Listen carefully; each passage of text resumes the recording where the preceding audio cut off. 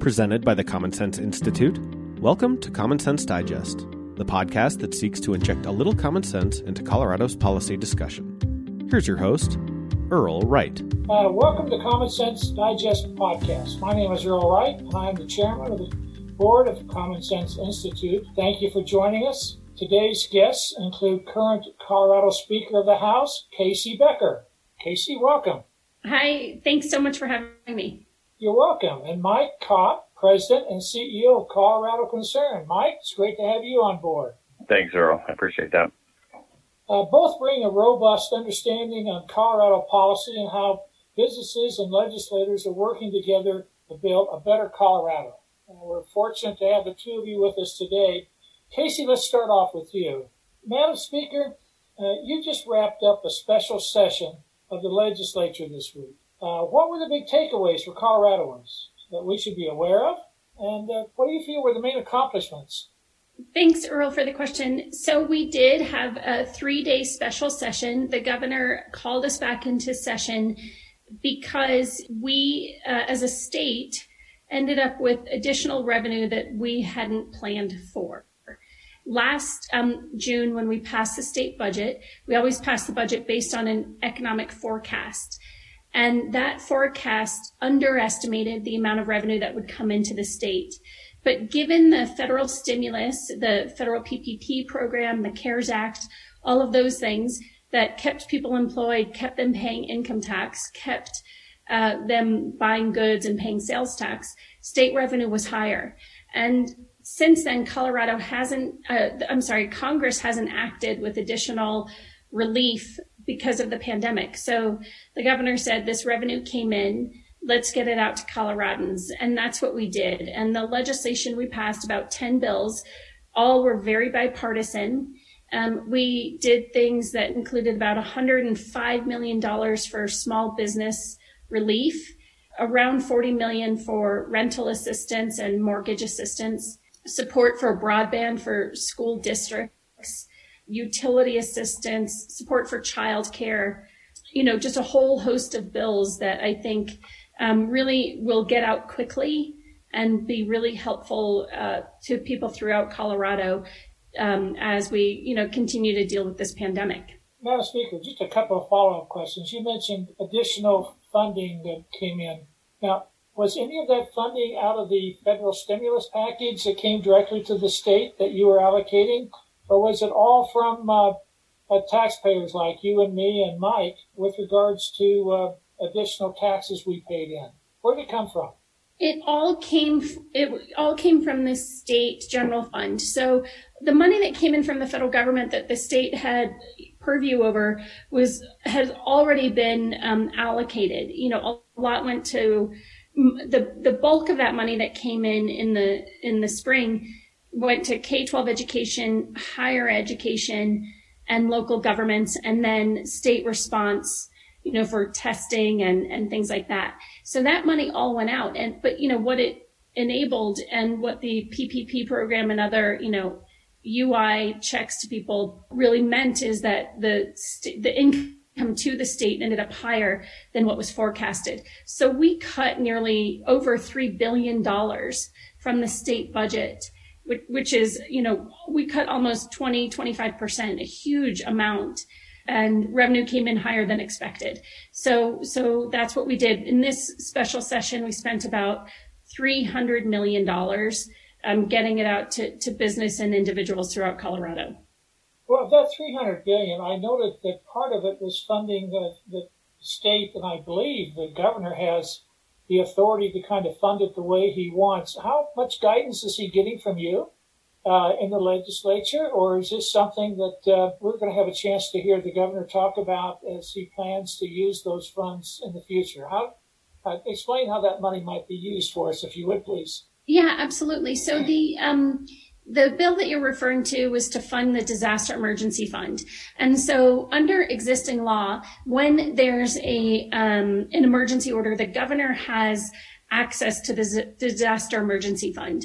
And obviously with the pandemic and with the fires we had this summer, there was a lot of a need for disaster emergency. And so that fund was depleted, and the governor asked for $100 million a lot of it really is going to be spent on continuing to test people for COVID.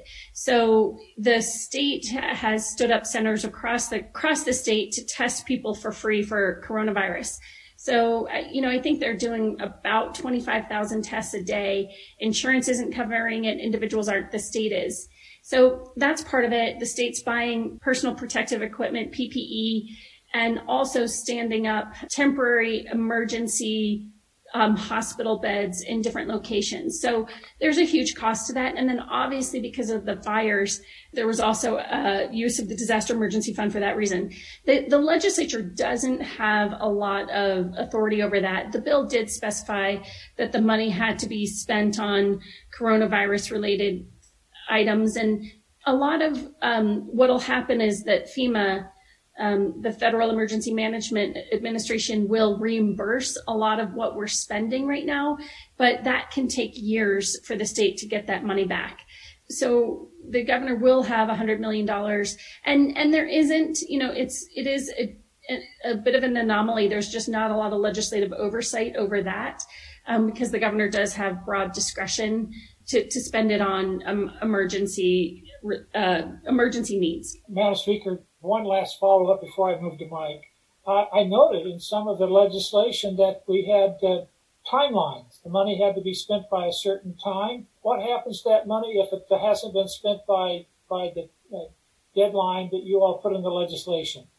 Yeah, we did put deadlines in each bill, and that's because we want the money to get out quickly. It really is one-time funding to respond to, what's currently going on, which is, people unemployed or decreased employment because of COVID. So we want that money to go out quickly. If the entities can't get it out quickly and they reach the deadline, then the money reverts to the general fund. Terrific. Hey, thank you. Mike, let's follow up with you right now. Business executives across the state have got some real challenges. I can speak to that a little bit. What are you hearing from your members about what was accomplished at the Capitol this week with Madam Speaker and her colleagues? Thanks, Earl. Well, first, I would like to just commend my friend, the Speaker, Casey. She and I have had a long-standing and cordial relationship, even though we're quite often fierce debate partners. I just want to pause here, if you will allow, and just offer one perspective about what just took place. It's really unusual to have a special session emerge so quickly and have it executed so, almost flawlessly, really. You had leaders from both sides rally immediately to the idea, get their names on the bills, get the bills drafted, and not a lot of kind of the usual rancor that can lead to dysfunction. So, with kind of the end in mind, getting relief out to small businesses, et cetera, I think you all have done really well for yourselves. And I'd just like to say a word of congratulations and thanks to the Speaker for that. Mike, are you running for office again? Yeah, it sounds like it. No, it's just rewarding when you see our system work the way that it can. It doesn't always work that well. Yeah, no, really, it's terrific.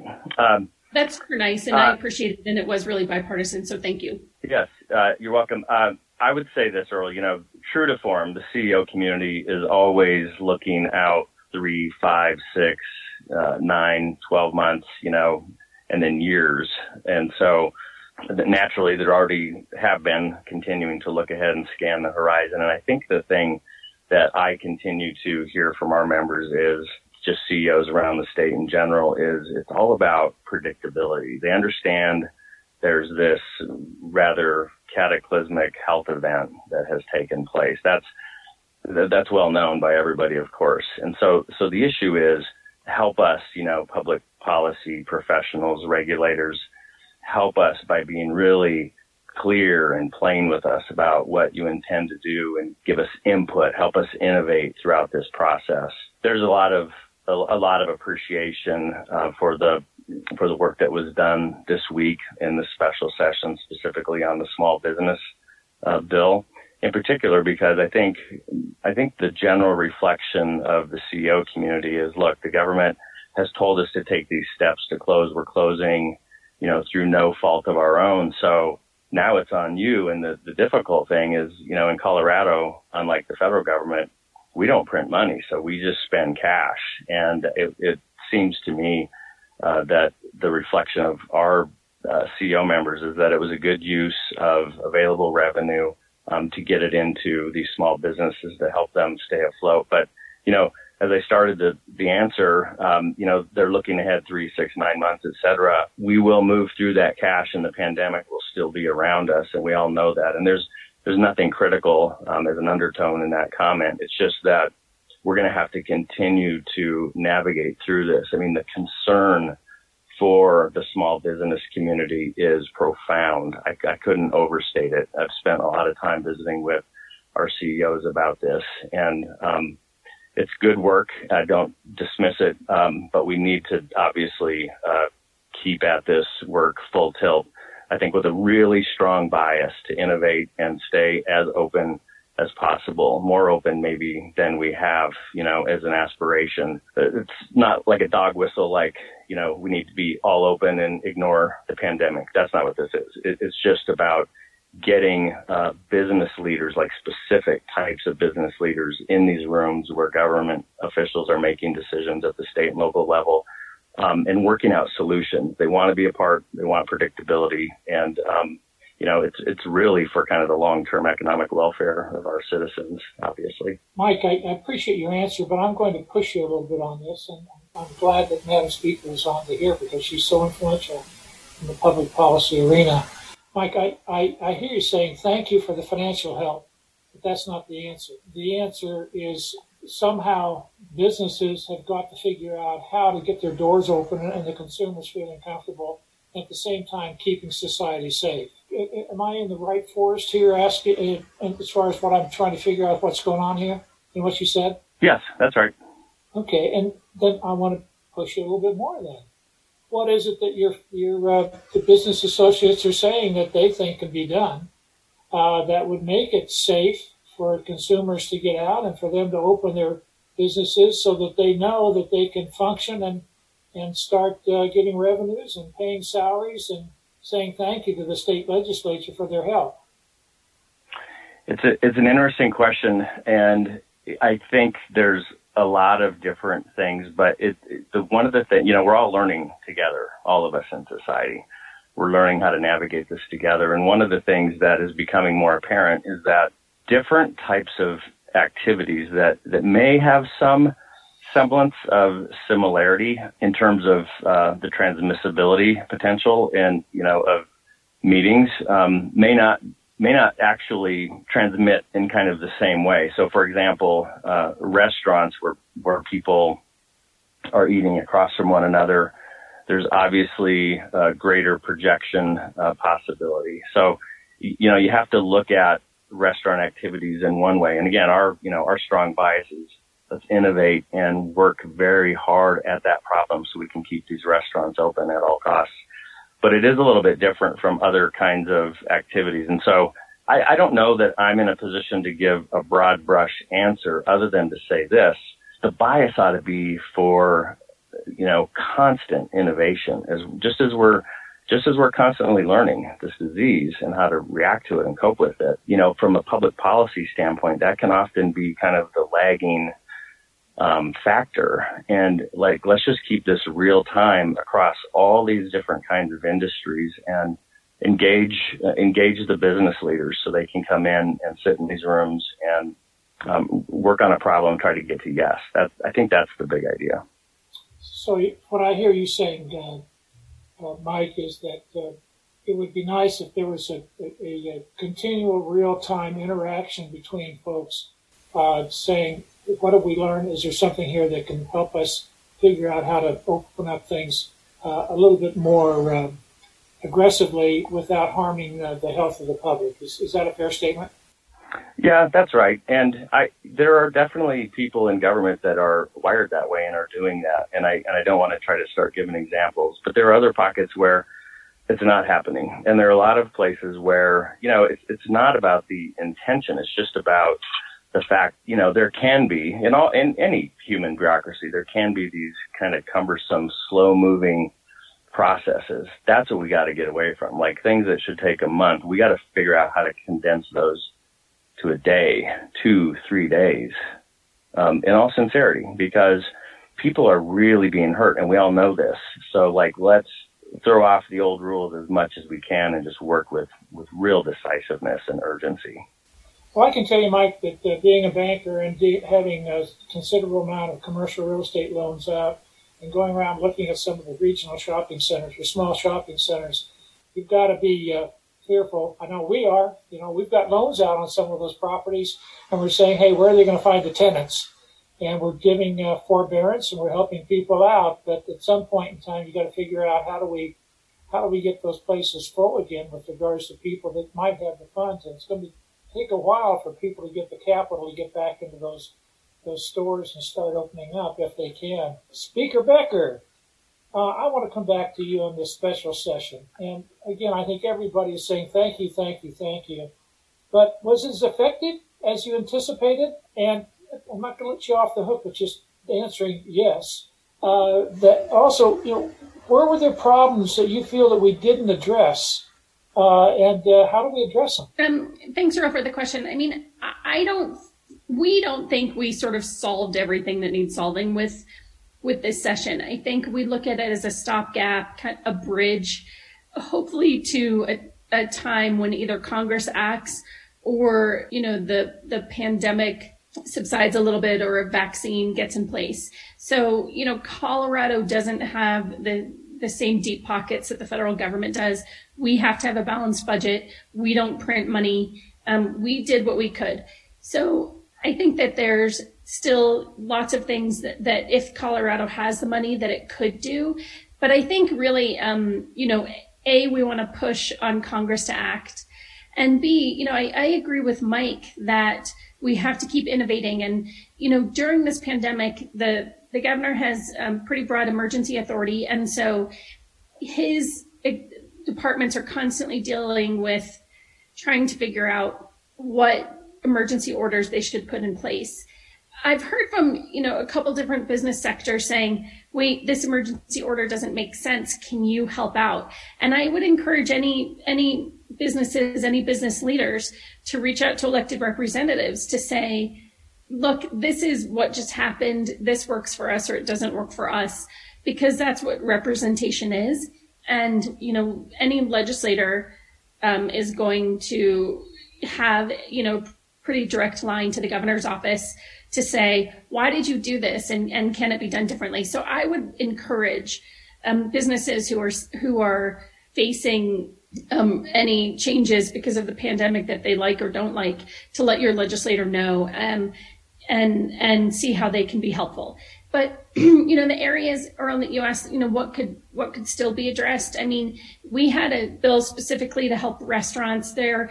They collect sales tax, and this bill just allows them to keep the sales tax themselves.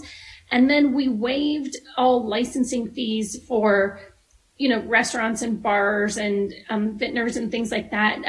They pay an annual licensing fee.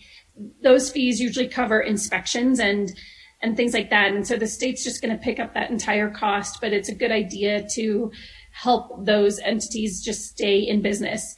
I think, there were other ideas that emerged that I think deserve more time and consideration. Some people brought up the idea of, how are we helping the agricultural sector? I think that's something that's definitely going to get a look at in the coming session.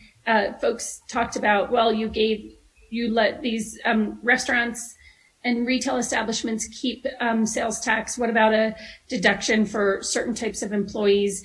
A lot of people that work in the restaurant industry are unemployed right now. So, what can you do for them? I think legislators are open to all sorts of ideas, and it doesn't have to be financial, right? It might be, like we said, just sort of lifting this burden of applying or paying for a license. A lot of what the governor's doing is waiving regulations, like making it easier people to keep their license for something, or, it's just hard to get into a state department right now and deal with some of the things that you normally have to deal with in the course of business.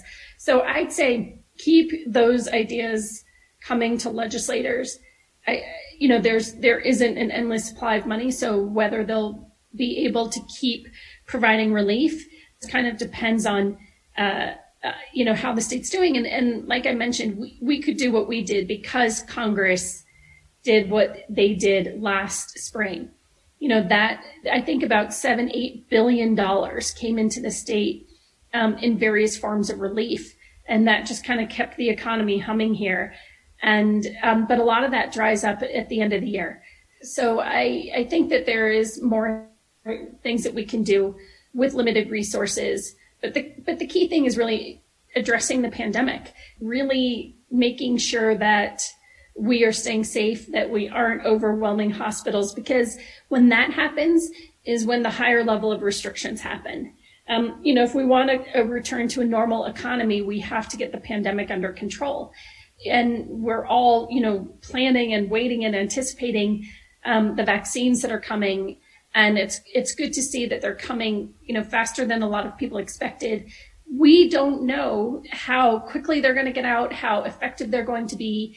So I think we just still have to, on a personal level, take it upon ourselves to be as safe as we can, because that's what's going to make the quickest response to getting back to normal. As a banker, mid-sized business here in Colorado, I can tell you the people we're talking to, the biggest challenge that businesses have to get started again is working capital. And I haven't seen anything being addressed by the state with regards to that.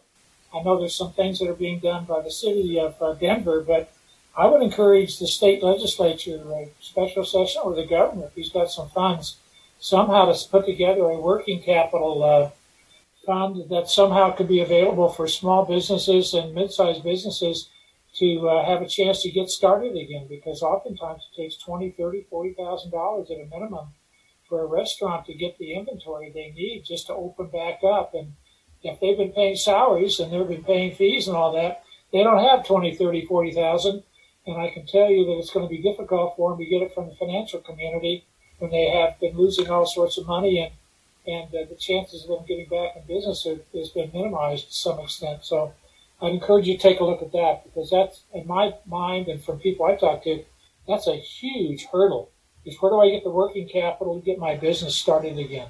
Mike, I want to ask you, if I could, to follow up on your comments about business and kind of the economy for Colorado. Let's take a quick look at how do you see the economy for Colorado evolving out of this pandemic? Where do you see the challenges that people are talking to you over the next 12 months, and how do you see things evolving over a 36-month period of time? We've been kind of, as an economy, in a beautiful position relative to the rest of the states around the country up until December of 2019. How do you see things evolving now? Yeah, it is interesting. We've, all things considered, have fared fairly well. But as I talk to CEOs across the state that are, sharing with me their perspective on, especially small businesses and what's being done in the small business sector, they're worried that thousands of these will go away, and obviously it would be just devastating. And then we know that some will, and it really does, a lot of it, get back to your perspective on working capital, which I certainly agree with. And I think the other part of it is predictability and knowing what is going to come. Just as an example, you were talking about restaurants a moment ago. It's different when an order comes down that says you are going to close this restaurant in 2 weeks than it is when an order comes down that says you're going to close tomorrow or in 2 days, because with 2 weeks, you at least have some time to get through some, or if not all, of your food inventories. When it's a couple of days, you just have huge amounts of waste and lost money. So, some of these cycles could probably be a little bit, dispensed with a little bit better eye on that predictability factor. But it's really hard for businesses to plan if they're not sure what's coming down the road, and to be successful, in recovering as the economy begins to expand again when the pandemic wraps up.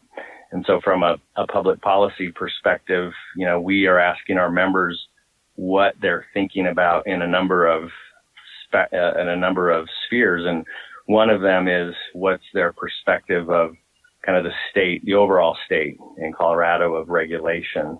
And they're very worried about it. I will tell you, it actually surprised me the level of intensity of their concern and worry about regulation, both from a cost standpoint and from a kind of a trajectory standpoint, as well as the predictability standpoint. And so I'll just speak to the trajectory standpoint a minute for a second here. We ask questions in an annual survey of our CEOs, and for some of these questions, we give them a slider, 0 being sort of low intensity, 10 being high intensity.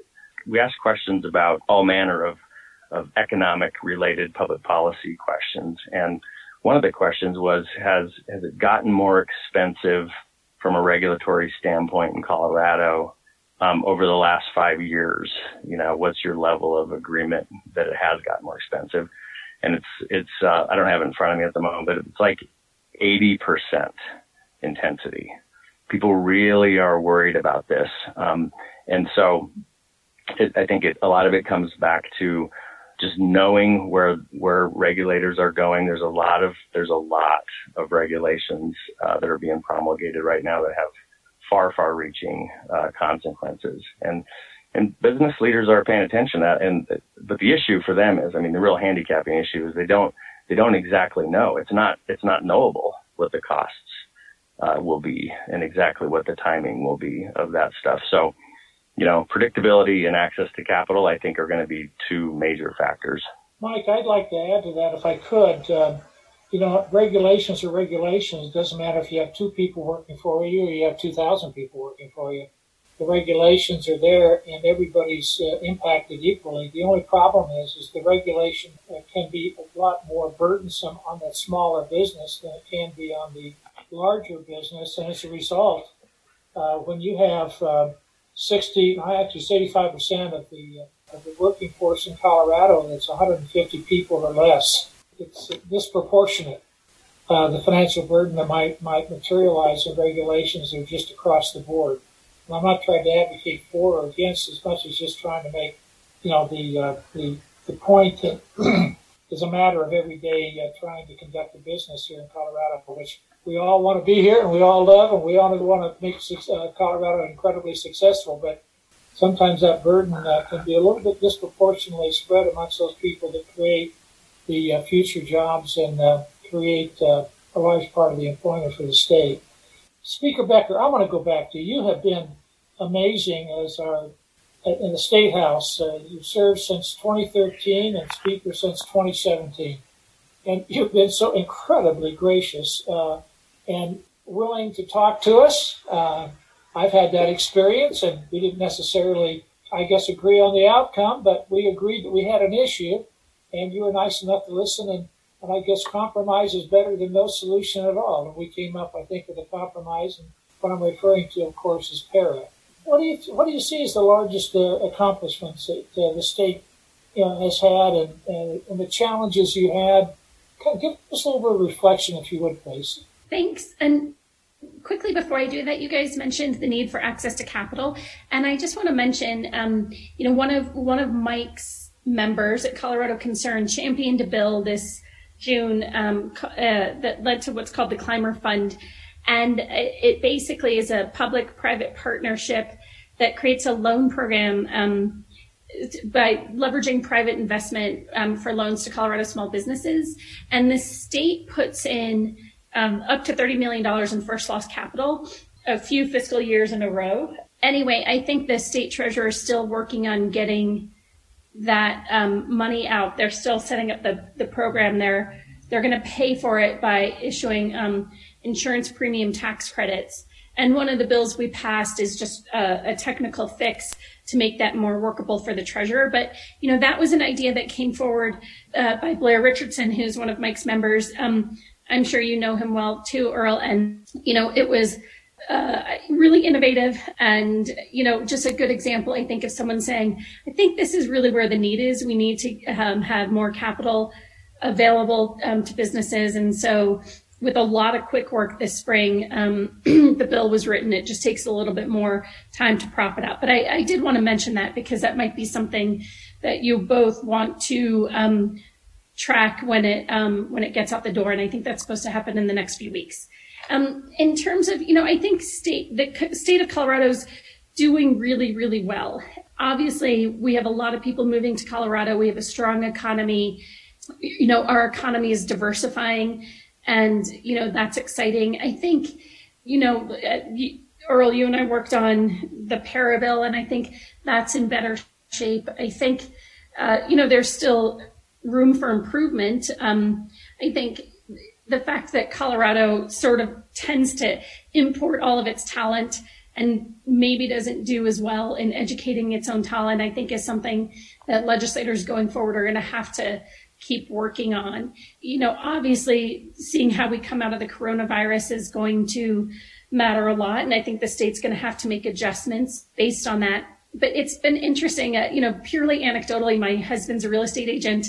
All these people are coming to Colorado thinking, oh, time to get out of the big city during coronavirus, and, just generating a lot of continued interest in this state because Colorado's seen as a, innovative place. Where I live in Boulder, all my neighbors are folks who've moved here because of the entrepreneurial community. And, Colorado's just absolutely built a reputation around being a hub for entrepreneurial activity. And so, I think that's something Colorado's really done well. And I don't think the legislature really had a lot to do with that necessarily. I think the quality of life that Colorado offers is something that attracts people to Colorado. As we become a more technologically based country and world, and people can live and do their jobs from a lot of different locations, Colorado's just more and more appealing. But I mentioned, we're going to still have work to do around educating our own. I think there's more work to be done around infrastructure investment, something Mike and I have talked a lot about, separately. You have to constantly be investing in your own business, and you have to be constantly investing in your new state if you want to continue your success. And so I think that's something Colorado's going to have to look at going forward. But we've had successes, and I think PARA is an example of a really big success. I mean, the state pension was really headed off a cliff. I think some people think we could have gone farther, but we reached a compromise that passed. And if we'd, done too much or too little in any one direction, it may not have passed. But we got, a $50 billion fund really headed in the right direction, and in a way that's going to continue to support, our teachers and state employees. So those things take compromise, and Colorado has a reputation for actually finding compromise on a lot of things. And I think in the world right now, we see a lot more polarization, and the tenor of civil discourse of the public discourse that we have right now tends to be hotter and hotter. And I think those are some trends that people are going to have to look out for going forward. How can we maintain civility and bipartisanship in an increasingly partisan world? So as I talk to new legislators, that's one thing I really talk about is your job as a leader is not only to advocate for your community, but to respect the institutions and ultimately get things done. And we'll see how it goes. But I hope Colorado can buck this trend of increased polarization. Speaker Becker and Mike, I don't intend to put you on the hot seat, but I want the two of you, if you could, to kind of respond to this, because you brought up a really, really good point here in investing in Colorado. And you and Mike work together. You don't necessarily agree on various things, but you come down to solutions. And it seems to me that we as Coloradoans have done a pretty doggone good job of being civil and trying to work with another. The last session is a great example of that, where we all tried to see what we had in front of us, and we had a budget to work with. But I want to press an issue with it. One of the biggest investments we have in our state's future is education. There are other things that we have that have been enormously influenced by people outside Colorado. Some of my friends in the business community look at each other and say, wait a minute, is this Colorado that's being influenced here, or are we being influenced by people outside that are creating some animosity within Colorado? How do we protect ourselves so we keep the uniqueness of our state, where we can get together and not have the outside influences come in and try to buy propositions or try to buy referendums or come in and try to scale our educational system one way or another versus what we want? Mike, why don't you take a crack, and Speaker Becker, I'm going to let you have the final say, so you can correct anything you wanted to say to Mike. Oh, no. Well, I think it's a magnificent question. A couple of reflections. One, the speaker has something that I think a lot of people could learn from, and that is she is a fierce combatant. And I know that we've really had some knockdown dragouts, and I know other people have too. And I like that because it is trying to get to solutions. It's like not just shouting to maintain a position. It's, or I shouldn't say shouting, Casey, but it's, like just being passionate and going after your argument, but you're trying to get to an outcome. And I think like that pursuit of functionality is rewarded because there's a self-evident authenticity about it. It's very different from other kind of politics that are just kind of like drive-by and cheap, no engagement, you can't move people. They start with these kind of propositions that are immovable, and, where's negotiation possibly going to go from there? And so I think, people like the speaker have modeled this. I know, as an example, I was thinking about what you were saying with PARA. The PARA bills like that come at cost, political cost. And I'll just say that. I hope you don't mind me saying that, Casey. They come at cost to the sponsors, because you're aggravating some people you prefer not to aggravate, and you're not entirely making happy the people that you'd like to make happy. So you're kind of in this no man's land, but it's work that needs to be done. So I think there's a really good model there. Another reflection I would just offer, we focused on a lot this last fall on this statewide ballot issue, this family medical leave ballot issue. Most of the money for that came from Virginia. Yeah, by most, I mean 9/10 of it. It was massive. And so whatever the issue is, and I won't just pick on that issue. 90% of the money. Yeah. So the question is why?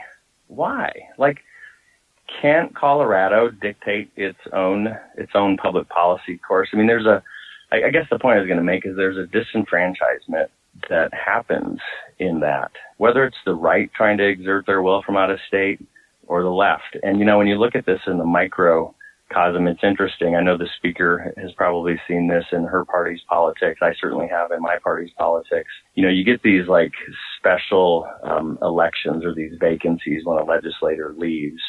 One of the worst things often that happens is for all of the elected class, in whatever party it happens to be, to come in and tell that district what they ought to do, how they ought to respond, who they ought to put in.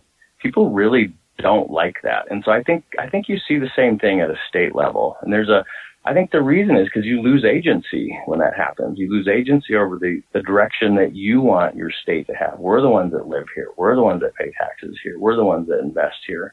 A prescription is, I think, fairly elusive, but I think we need to lean into it. And one thing I've thought about is having sort of a, let's call it a council, for lack of a better word, of just real opinion leaders from right, left, and middle, like people of real stature that bark at these things when they happen, and to raise public awareness and to try to push back on that and let us maintain our own agency in Colorado. I think it's really very important that we do that from a state function, public policy functionality standpoint.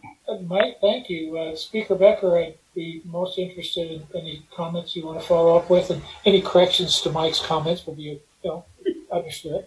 I don't corrections. No, I mean, I agree with Mike. Look, outside money comes in on the left or the right when, change makers in the state, outside of the state, see an opportunity. on both sides of the aisle, I think, are usually motivated by very worthwhile sentiments. I may not share those sentiments, or you may not share those sentiments. I think what that means is that at the legislature, the people involved in any particular issue need to work harder to solve the problem themselves, because otherwise you are going to have outside money come in. I mean, you guys mentioned, or Mike, you mentioned paid family leave. I think I would mention the income tax cut, Proposition 116. There was a lot of outside money to support that. And so, how can we, within the Capitol building and with outside stakeholders in Colorado, do a better job of meeting the needs and of folks who are raising these issues. And, it kind of goes back to legislators are hearing from their constituents. If you don't like what the legislator's doing, you have to make sure that they're getting different input. You have to make sure there are folks in their communities, in the districts they represent, saying, I actually have a different opinion. And that's hard to keep that level of engagement up.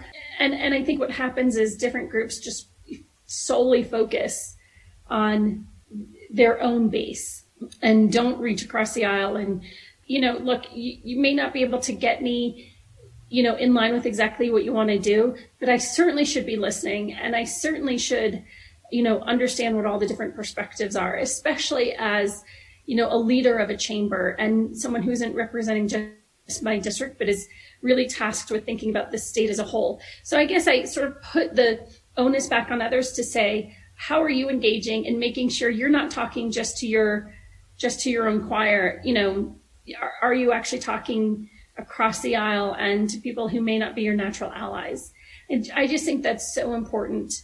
And I think it's also, it's important in how you make policy, and it's important in how we conduct ourselves. And as a state, are we communicating well? And can we have, as I mentioned, good conversations and good discourse and hear a variety of opinions? I just think that's how statespeople should be. So I don't know if that answers your question, Earl, but I think, I do think Colorado going forward needs to purposefully try to buck the trend of just paying attention, just listening to the people who already agree with you. Mike, Speaker Becker, I can't thank you all enough for what I consider to be a very, very enlightening conversation. And starting from the pandemic and what are we trying to do at the current time with the legislative action. Thank you, Speaker Becker. And Mike, thank you so much for representing the businesses in the state of Colorado and giving us your insights and as to where the state is presently with businesses and the economy and where you think we might be going. Everybody, thank you for joining us in this podcast. Thanks, Earl. Thanks, Madam Speaker. Good to be with you. Thank you, Mike. Thank you, Earl. It was a lot of fun, and thanks for doing it. Thanks for caring. Thank you for listening to the Common Sense Digest. For more on today's topic, as well as our research on the most pressing public policy issues facing Colorado, please visit commonsenseinstituteco.org. The preceding episode, along with all others, is available on podcatchers everywhere, or on our website under the podcast tab. Our technical producer is John Ekstrom and Deft Communications. This has been a production of the Common Sense Institute.